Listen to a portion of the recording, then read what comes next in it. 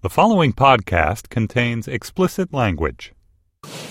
Hey, sorry I'm late. There was something going on where the 101 meets the 405, and it just took me forever to get to the lot.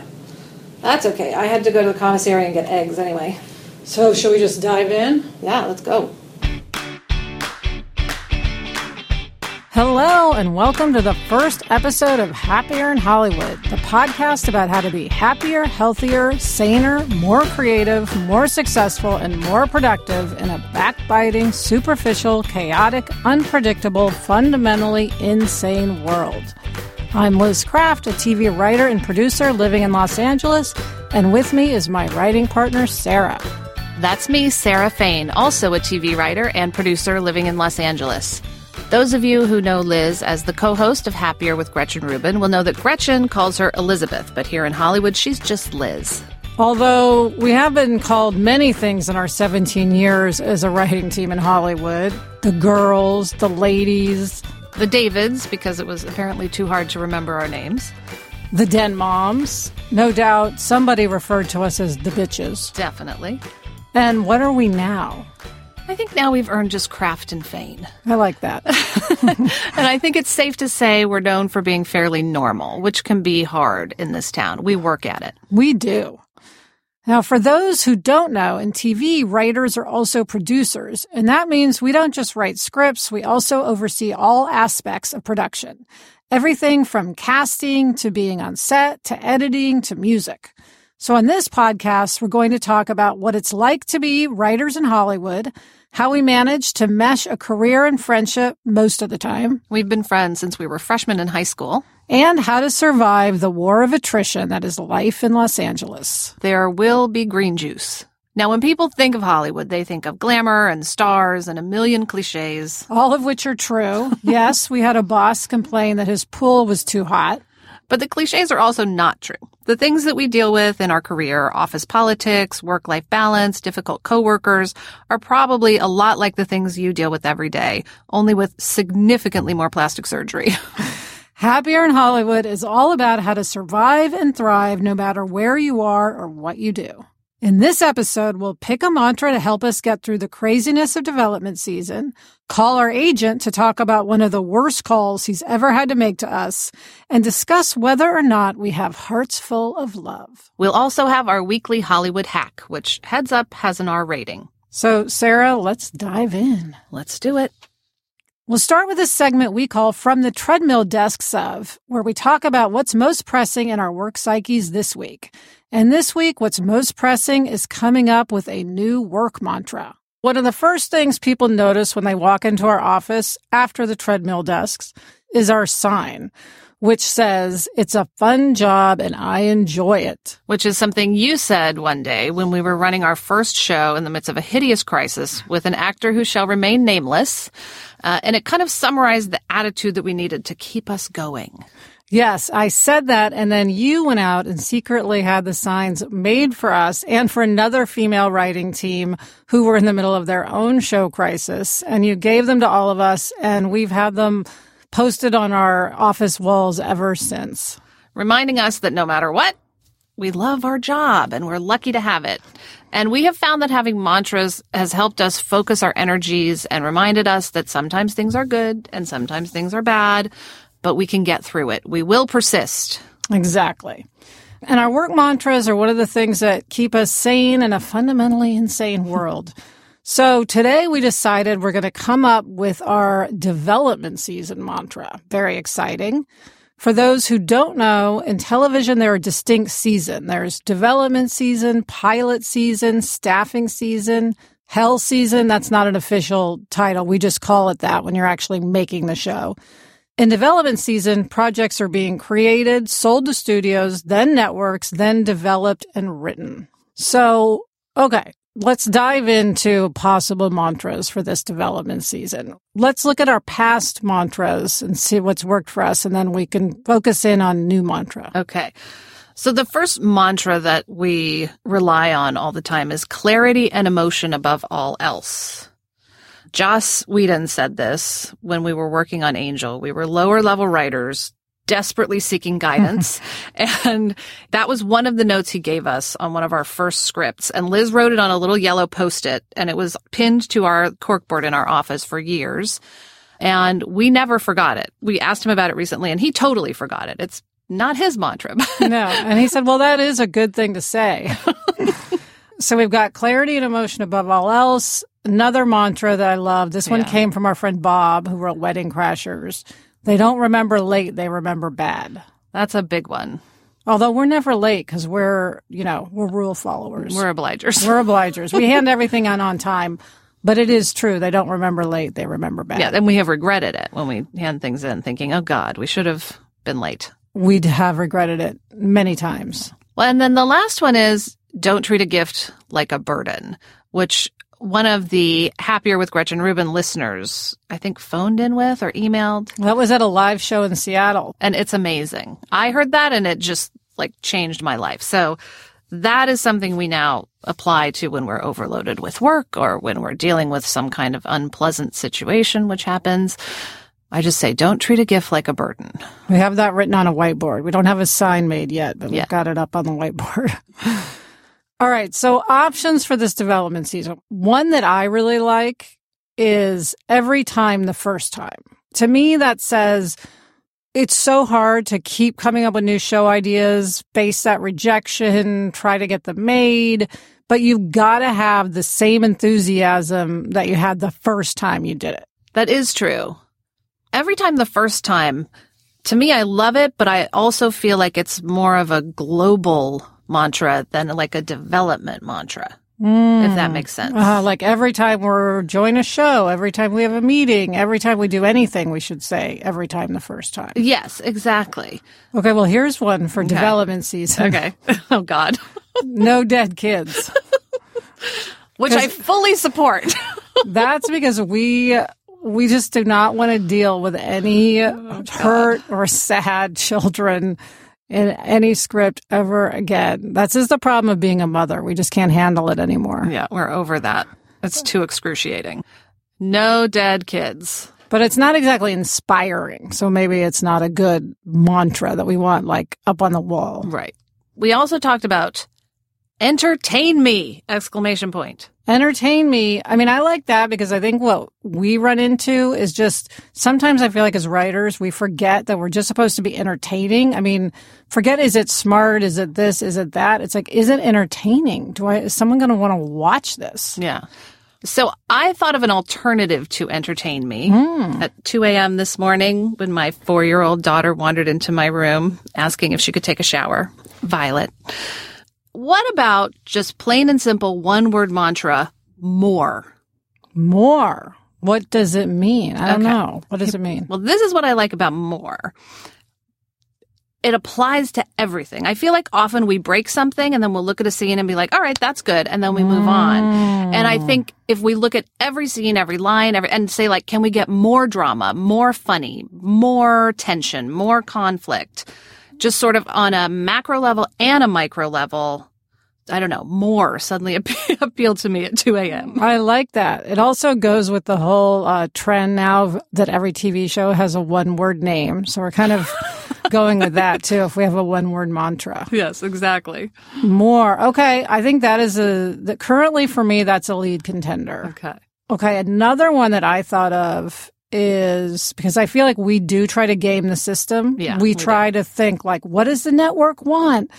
What are they looking for? What can we provide them that they have to put on the air? And our agent always says you can't game the system. So what about you can't game the system so we don't fall into the trap of trying? Yeah, that's definitely a good one. So I have one more, another 2 a.m. inspired by Violet, relentless entertainment. It's similar to entertain me and more, but kind of no backing down, no pauses, I mean, we like downbeats. Downbeats are good, but just beat people up with how entertained they are.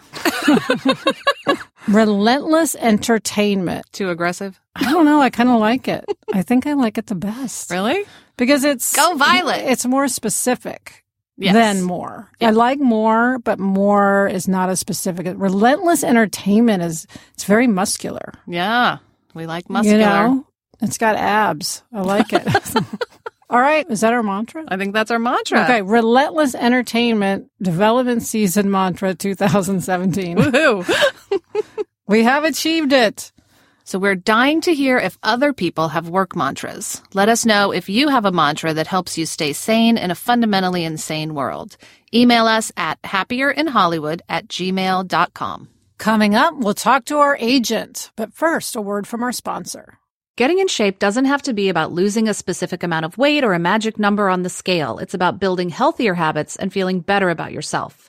If fitting into that favorite pair of jeans is your goal, great, but there are many reasons you might want to practice self-care, and every person is different.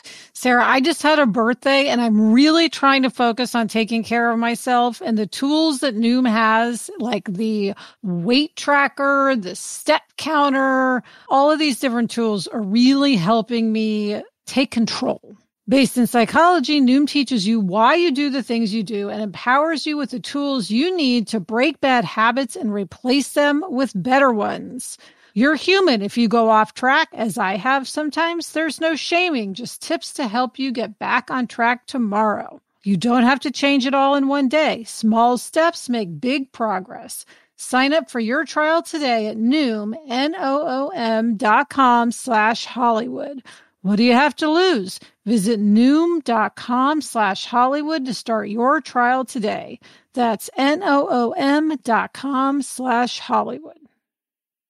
Next up, it's time to call our agent. For anyone who doesn't know, an agent is the person who gets you meetings and negotiates on your behalf for jobs, and the person who's usually the one to break good news and bad news. They also get 10% of your money. Our agent of 15 years is Matt Solo. Matt is a partner at WME William Morris Endeavor. Matt's probably received thousands of calls from us, starting with when we were completely neurotic because we were going in to interview with Joss Whedon to be on the show Angel, through when we were debating whether or not to go on The Shield, which was on FX and was a high prestige job that paid a lot less than a job we were up for on CBS, which shall remain nameless, till now when we're trying to figure out what we're going to develop next season. Yeah. Matt and all agents can have a profound impact on their clients' happiness, which has to be a pretty heavy cross to bear. So today we thought we'd give him a call and ask him about one of the best calls and one of the worst calls he's ever had to make to us. Brooke, will you get Matt?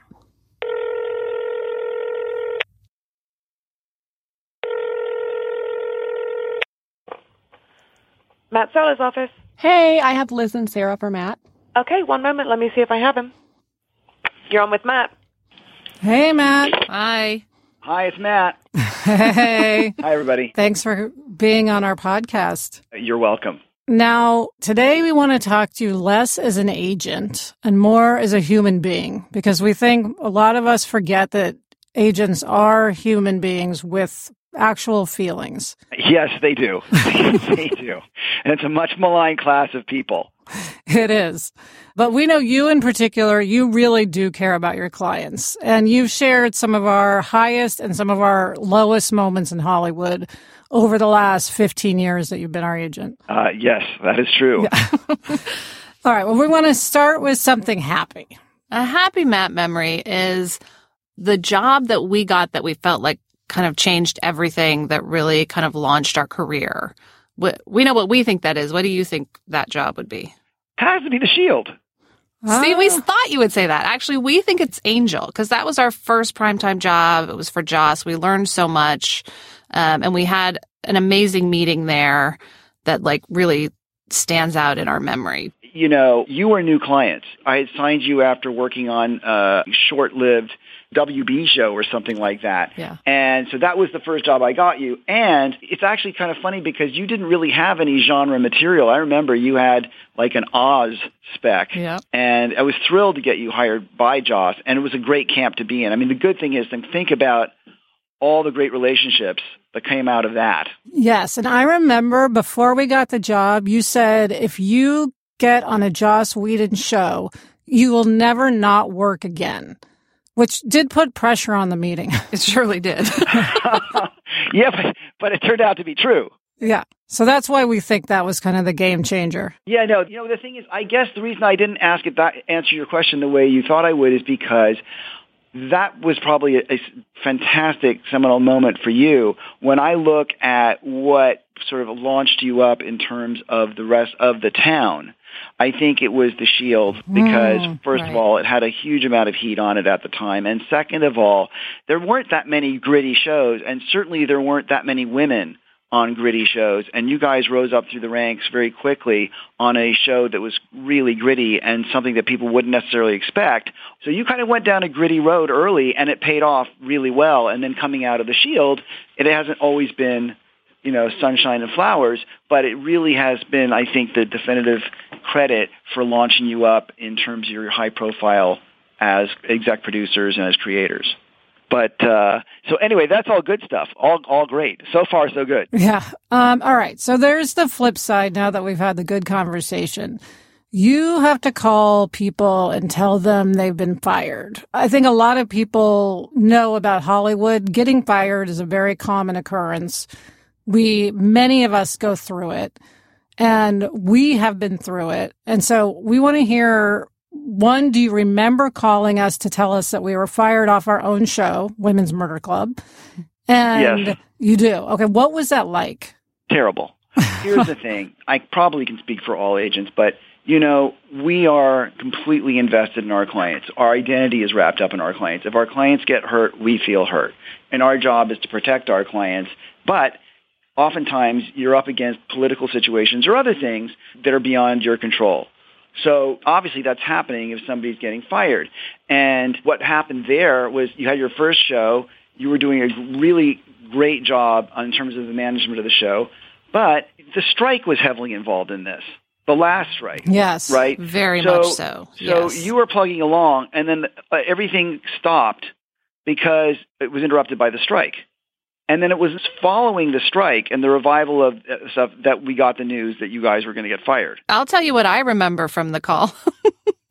Yeah, tell me. I remember you calling and saying, they want to continue without you. Right. They want to continue without you, at which point I went to my freezer and took out a bottle of vodka.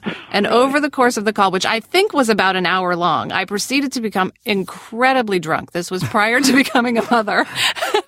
And Liz and I, who were in our separate homes, were just sort of like basically yelling at you for like an hour. I don't know if Liz was drinking or not, but I was like, I finished off a third of a bottle of vodka over the course of the call, which I hope I would handle it with more grace now. That's a really bad way for something to happen. But on the other hand, I do think it was sadly a learning experience for you guys. Me too, but for you guys, because it was, I think, the first upset like that. Yes. And so I think you were green, understandably, and therefore the reaction was about as intense as possible. And I think that you emerged from that much stronger. And frankly, now, I think it would never happen that way again, because I think you would be reading the tea leaves a lot differently going along. Yes, we would have played it completely differently. Yeah, I think that at that time we were still very intimidated sort of by everyone surrounding us. So we weren't as able to handle the politics because we were just into trying to prove we could do the job. And we didn't get the sort of more nuanced aspects of the position we were in, where I think now we're just, as you say, with our experience, we're just more confident and better at that. And then also, you're right. If we would see that coming a mile away now. Right. We probably would have quit early rather than let it get to that point. I don't even have vodka in my freezer anymore, so it's fine. Let us ask you, because this does happen a lot, and you're in a unique sort of position to observe it. What should we as writers, this applies really to anyone who gets fired, what can we do to cope with it? Like, you've seen it a lot, and you know it can really knock people down. What do you tell people to do to deal with it? It's like the rest of life, actually. The truth is, and this has been true in Hollywood since forever, people get screwed over literally every minute of the day. And the problem is we're all in the same business, and it's a small business, even though it seems large. It's still a small world, and you're going to run into that person again, and you are going to need something from them again, probably, if they were in a position to fire you. So unfortunately, unless you've got a big enough bank account, you really have to sort of save your frustration or indignation or whatever it is to play a card on another day. And you will. You just won't necessarily be able to do anything about it that day. Unfortunately, it's one of those things where you just have to get back up on your feet. And if you dwell on it, it will destroy you. Yes. You have to process it. And that usually requires a fetal position and some alcohol for a couple of days. But truthfully, to deal with it, you can't internalize it in many cases because it isn't really a reflection of you. It's some other thing that's going on. Now, it could be that it's your fault. Right. In which case, there is something. I've seen situations where people have gotten fired, and it's because they actually can't do the job that they are supposed to be doing. They actually can't do it. And so then it's a question of learning what your strengths are and weaknesses are and do the jobs that you can do and don't try and tackle the jobs you can't do. But nevertheless, what can you do to get over it? It's just human emotion. And, I'm willing to do the therapy to get you off the floor for sure. All right, well, that is fantastic advice. Don't dwell. And also, I think you told us write something new. Yes. Always write something new. By the way, that was only at that time. Now, I've got such a fabulous collection of stuff. I'm not saying don't write anything new, but you've done a good job. Thank you. Okay, good. All right. Well, Matt, thank you for taking our call, one of thousands that we have made to you. Thanks, Matt. Right, bye, everybody. Bye. Coming up, we're going to talk about having a heart full of love. What exactly does that mean? We'll discuss after a word from our sponsor. So, Liz, there is a new favorite pet food in my house. My dogs are obsessed with Open Farm Harvest Chicken bone broth. It's like a food chopper that you put on the food, and they love the freeze-dried raw Harvest Chicken recipe. Open Farm is the first pet food brand to offer full traceability in every recipe. Enter the lot code on the side of your bag to see the origin of every ingredient. Every single one of Open Farm's meals starts with hearty, protein-rich meats like their grass-fed Wagyu beef or Oceanwise approved wild-caught Pacific salmon. Then they add non-GMO fruits and veggies like pumpkin and spinach with absolutely no fillers such as corn or soy. You'll see the difference in their energy, their coats, and their poop. Your furry friend deserves the very best, so choose the pet food with over 10,000 five-star reviews. Visit openfarmpet.com/Hollywood and use the discount code Hollywood to get 20% off your first order. That's openfarmpet.com/Hollywood. All right, Sarah, we're moving on to a segment we're going to call LVS, which obviously stands for Liz versus Sarah. In this segment, we'll discuss/debate something we might not see eye to eye on, whether that's the value of workplace yoga, career strategy, or the subject of today's segment, which we will get to in a minute. So to set up today's LVS topic, we should talk a little bit about your sister, Gretchen Rubin. Of course, in addition to coming from the same womb, you co-host a podcast together, Happier with Gretchen Rubin, and I'm a huge fan of Gretchen's. I've read her books.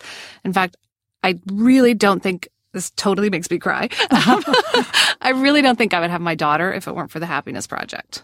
Yeah, you have Violet, who we've already talked about. You got pregnant with a sperm donor, and that's a subject for a whole other episode. We will talk about that at length because there's much to say. And I also listened to Happier, and one day Gretchen said something totally in passing that struck me in a deeply and somewhat alarmingly profound way. Yeah. We were talking about a listener named Andrea Salenzi, who, by the way, hosts a great podcast called YOY. She was having trouble dealing with a breakup. She'd broken up with someone because he didn't want to have kids, and she was worried she wouldn't find someone she liked as much. And Gretchen didn't think she should be worried about that. Here's part of what Gretchen said. There's a lot of people, and everyone is special and unique, and this was special and unique, but if you have a heart full of love, I am not worried for Andrea. I think that she will find someone that she likes just as much and more moving forward. I agree. Yes. Well, so good luck, Andrea. So the relevant thing here is the phrase heart full of love. I think part of why it struck me is that Gretchen is not generally touchy-feely. I don't think I've ever heard her say anything like that really before. So she says heart full of love as if just, of course, this woman has a heart full of love. And I thought, oh my God, I don't have a heart full of love. Well, I have to say, I came into the office the next day not knowing any of this was going on in your mind and not really remembering Gretchen had said that. And I came in and right out of the blue, you were like, do you have a heart full of love? And you very quickly said that you do, which really threw me into a tailspin. So we asked Brooke, our assistant, and she has a heart full of love. And then we started asking everyone who came into our office. So Allison, a friend of ours, has a heart full of love. Her assistant, Elisa, has a heart full of love. I will say does not have a heart full of love, so I'm not entirely alone. And by the way, we will occasionally bleep out names to protect the famous and or the innocent. So, Liz, please, what does it mean to you to have a heart full of love? Well, I mean, I'm not like Doris Day. I am not an overly, happy, wonderful, affectionate person. But I do tend to like people, and I tend to like their flaws. Like, I get a kick out of people's flaws, usually. And I think that's what I think of as having a heart full of love. I guess I'm more like, I meet you, I assess you, I sort of decide over time. I mean, I think I generally just sort of accept people, but I'm not necessarily going to get close to people quickly. And I don't mean to imply that, like, I don't love people. I have love in my heart.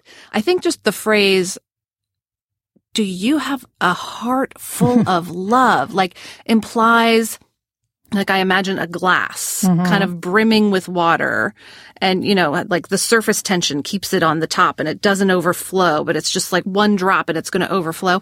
That's how I think of a heart full of love. And I'm like, my heart is like a nice little Brinks truck. Like it's armored on the outside, but if you get in, lots of good stuff in there. Well, I mean, here's my question for you. Is this something you want to change? Could you even change it? I don't know. I mean, I clearly was bothered by the phrase. Like, it definitely triggered something. Do you think this is, spoiler alert, you're single. I am. You've never been married. Right. I guess there's a reason for that. Do you think that's because, I mean, I have no idea. I have no opinion on this. Right. Do you think this is connected to that? Like a suspicion about people or something like that? Probably. This is the psychotherapy section of the show. Yes. This is our friends' therapy. Right. Yeah, I think so, definitely. But I also am not sure that I want to change it. Like, I have a great life and I really love my life and I do have a lot of love. It's just, my heart is not brimming. Well, I will say that I think plenty of people out there have a heart full of love and dive into things and end up in disastrous, horrible situations that could be tragic. So, I mean, you have prevented yourself a lot of potential heartache. That's true. Okay, that's how I'm going to look at it. I'm going to look at it as a positive protectionism.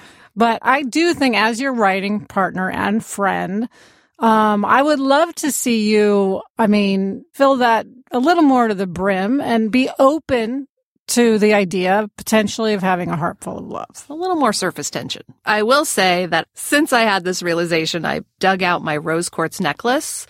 Okay, you have to explain to those not in the know about the rose quartz necklace. Okay, well, I had a yoga teacher / tarot card reader / aromatherapist when I was pregnant who was also really into the healing power of stones. And rose quartz apparently opens your heart. So I now have a big rose quartz stone right over my heart. So I'm in process. I think that's great. I don't know that I believe in the rose quartz, but I believe in the intention behind it. Yes, it's all about intention. All right. So we've established I surprisingly have a heart full of love. Sarah does not have a heart full of love. We would love to hear from you guys if you have a heart full of love and, what does that mean to you? Email us at happierinhollywood@gmail.com. And finally, our Hollywood hack of the week. Before we begin, please note we're about to use some really bad language. So now's the time to fast forward if you don't want to hear a particular 4-letter word that begins with F. So Liz, take it away. This is the first piece of advice we give people who ask us for advice, which they often do. So this is our first Hollywood hack. say fuck in a meeting. And I don't remember if this is advice that we, sort of sprang from the well of our own genius or if someone told us to do this. Do you remember? I don't remember. I know that we've told so many others to do it over the last 15 years that I feel like we came up with it, but I really have no idea. It has been very effective for us. It has. And the thinking behind it is, and this is especially as two women working in Hollywood, we often have to interview with men, and we often work with only men. That has changed wonderfully over the years, but it's still a male-dominated field, obviously.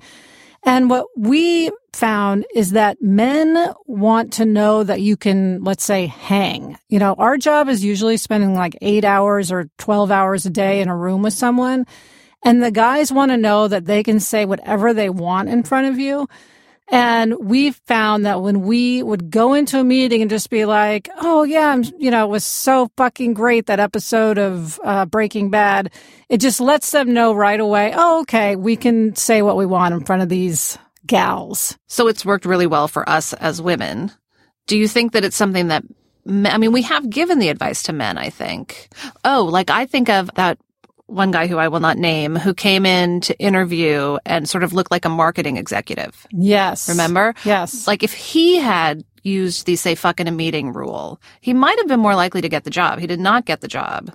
He did not. And we called his agent afterward and said, get this guy a T-shirt. But that's a whole other Hollywood hack.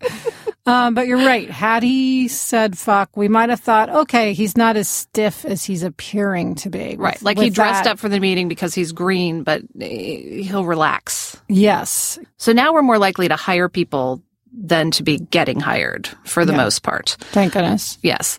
So the question is, are we now looking for people who say fuck in a meeting? Is that one of our criteria? I don't think so. I really don't. I don't feel like I ever even notice if someone says fuck in a meeting. I will point out, Brooke says that when we were interviewing her to be our assistant, she did say fuck in the meeting. And we hired her. So the answer is yes. We like a good fuck in a meeting. We do. And that's it for the very first episode of Happier in Hollywood. Remember to email us your mantras at happierinhollywood@gmail.com.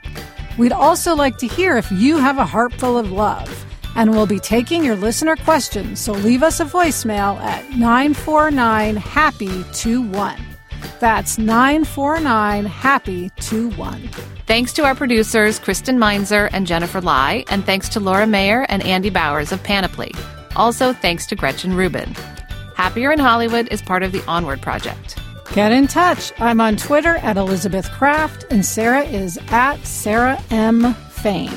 If you like the show, please be sure to tell a friend and subscribe to us in iTunes. Until next week, I'm Sarah Fain. And I'm Liz Kraft. Thanks for joining us. It's a fun job. And we enjoy it.